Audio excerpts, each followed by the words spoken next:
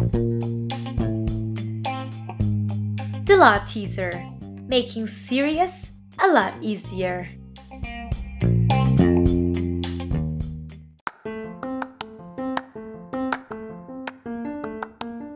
This podcast is powered by Faria de Oliveira Advogados Law Firm.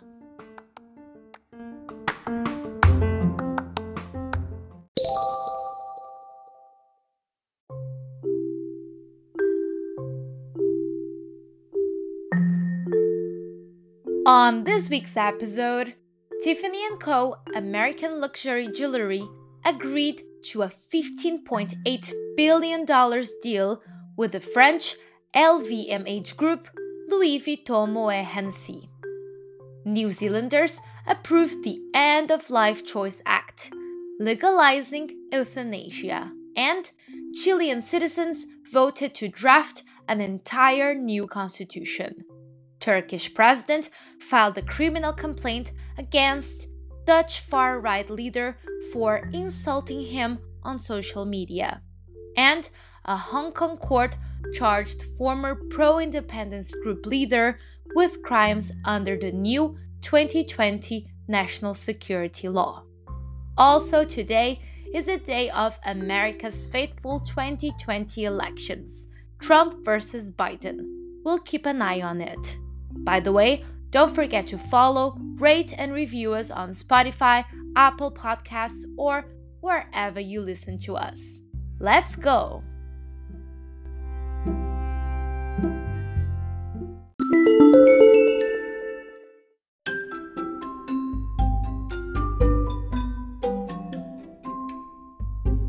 Breakfast at Tiffany's is still possible.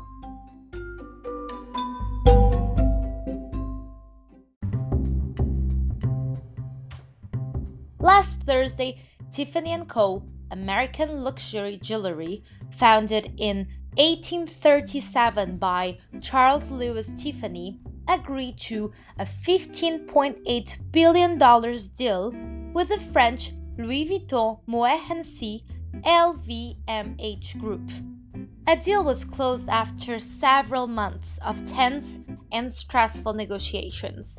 Tiffany will finally be bought at $131.50 per share, a little bit less from the original price of $135 per share, saving about $425 million of the original price tag, which made this purchase, in any case, one of the largest acquisitions in the luxury retail business.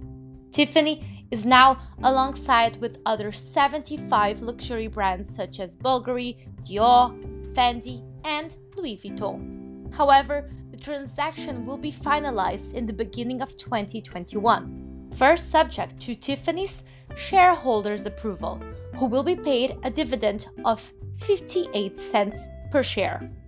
In fact, this deal, which was originally signed last year, fell to the ground in September 2020 when LVMH pulled a drama queen card and said it had to walk away after the French government asked to delay the acquisition due to trade tensions between Paris and Washington. Nonetheless, rumor has it, LVMH tried multiple times to lower the price of the deal without any success, alleging Tiffany's catastrophic performance and future difficulties, all due to coronavirus pandemic. Therefore, Tiffany decided to file a lawsuit to force LVMH to complete the deal at the original terms, at $16.2 billion, in a Delaware court, alleging breach of obligations, while LVMH countersued, saying the damage to Tiffany in 2020 meant it was no longer the same company it had agreed to acquire in November 2019. However, the conflict came to an end when both companies agreed to the new terms. Hence, the Arnault family-owned Louis Vuitton group stated that, quoting, "We will be proud to have Tiffany sit alongside our iconic brands and look forward to ensuring that Tiffany continues to thrive for centuries to come." We guess Audrey Hepburn would be proud.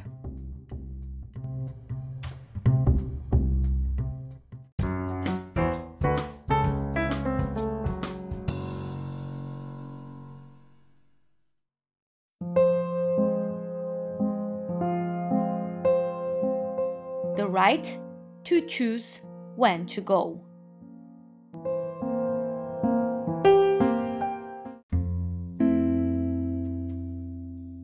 The New Zealand's Electoral Commission announced last Friday the results of a referendum held in October 17. So, what happened? New Zealanders approved the End of Life Choice Act, where 62.5% voted in favor of legalizing euthanasia.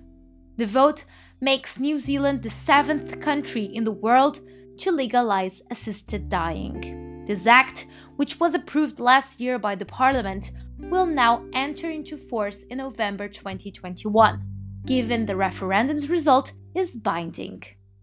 It allows people to choose to end their life if they have less than 6 months to live and have the approval of 2 doctors. But beforehand, there are other requirements. First, a discussion must be held between the practitioner and the patient before assisted dying is chosen, explaining everything, including the reversibility of euthanasia, and encouraging the patient to reflect and discuss their choice with medical professionals as well as their family. Second, the assisted death must be done by their attending medical practitioner, who must remain available until the patient passes away, which means in the same room or nearby. On the other hand, citizens decided to vote against legalizing cannabis on a second referendum question, since only 46.1% voted to legalize it. This all comes after Jacinda Ardern had won a second term as New Zealand's Prime Minister after her success at handling the country's coronavirus outbreak, which helped her party, the Labour Party, secure 64 out of 120 parliamentary seats. Meanwhile, on the other side of the Pacific, Chilean citizens voted to draft an entire new constitution by the convention of 155 elected members in order to replace former guiding principles put in place 4 decades ago under General Augusto Pinochet's military dictatorship, as well as to reflect their demands for healthcare, pension, and education reforms. The mentioned convention has to draft it over the next 9 months, possibly extended up to 3 months. The new rules will ensure that men and women are given equal footing in the convention election process due to take place on April 11, 2021. And after convention members are fairly selected, proposals must be approved by a 2/3 majority. By mid-2022, the country will hold a referendum to approve or reject the draft constitution. Therefore, the will of the people shall be heard.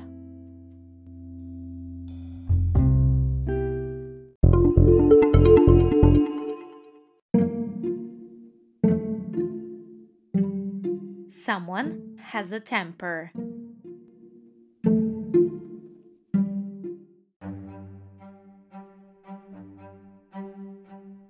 Last week, Turkish President Erdogan filed a criminal complaint against Dutch far-right leader Geert Wilders at Turkish courts, alleging Wilders insulted him on social media.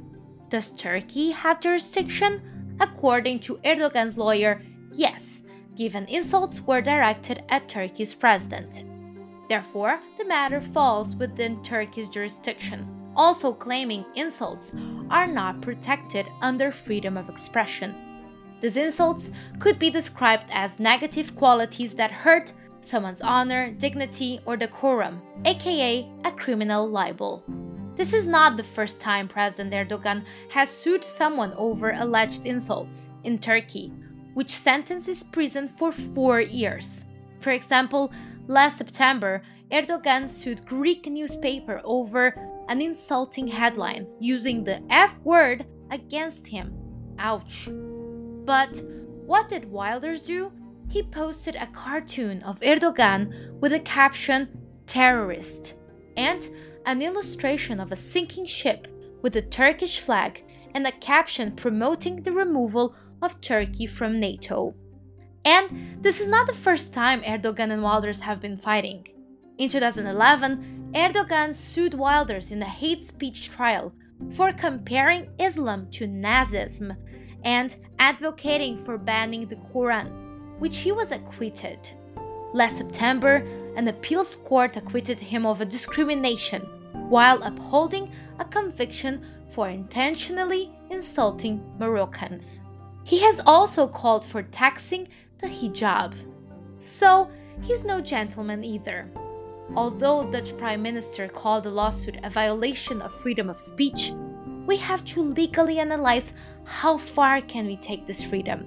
How can we balance both protected rights, which are freedom of religion and freedom of expression? The point is that no so-called freedom has the right to surpass, overlap, or insult another person's freedom.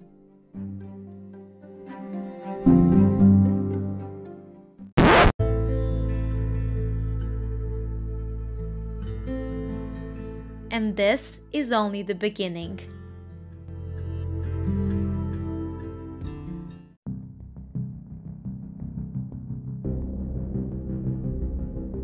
A Hong Kong court charged former pro-independence group leader Tony Chong last week with secession, sedition, and money laundering under a new national security law adopted by China's legislative body in June of this year.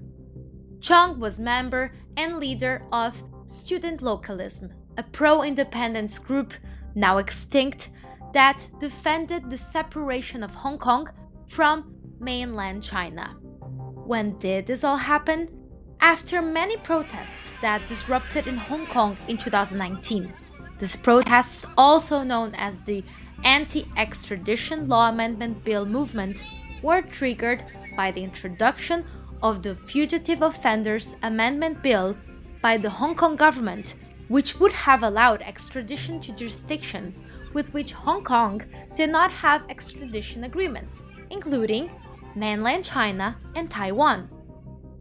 Even though the Fugitive Offenders Amendment Bill didn't enter into force, the Law of the People's Republic of China on Safeguarding National Security in the Hong Kong Special Administrative Region did.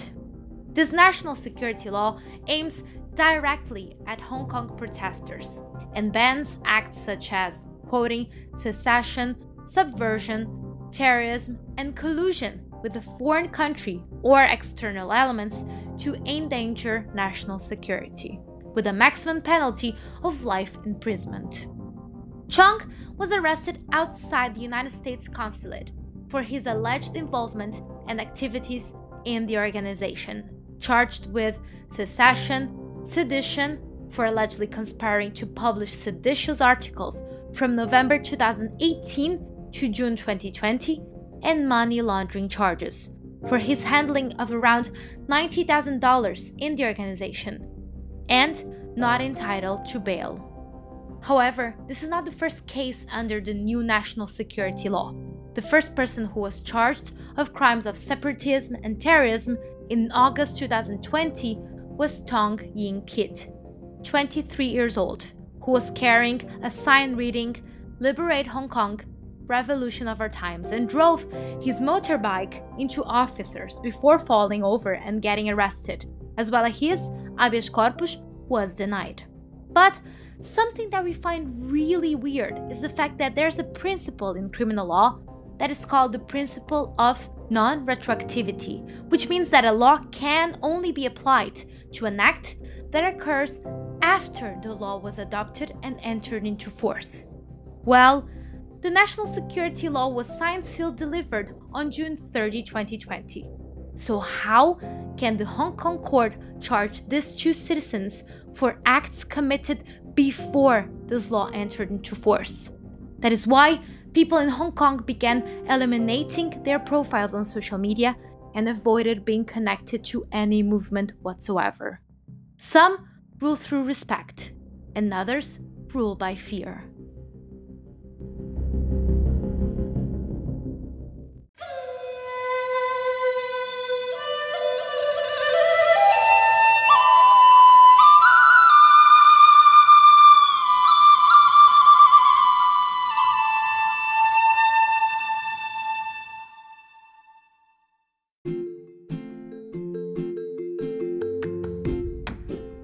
That was it! Hope you enjoyed the legal issues of last week. TLT is excited to see you next Tuesday, always making serious a lot easier.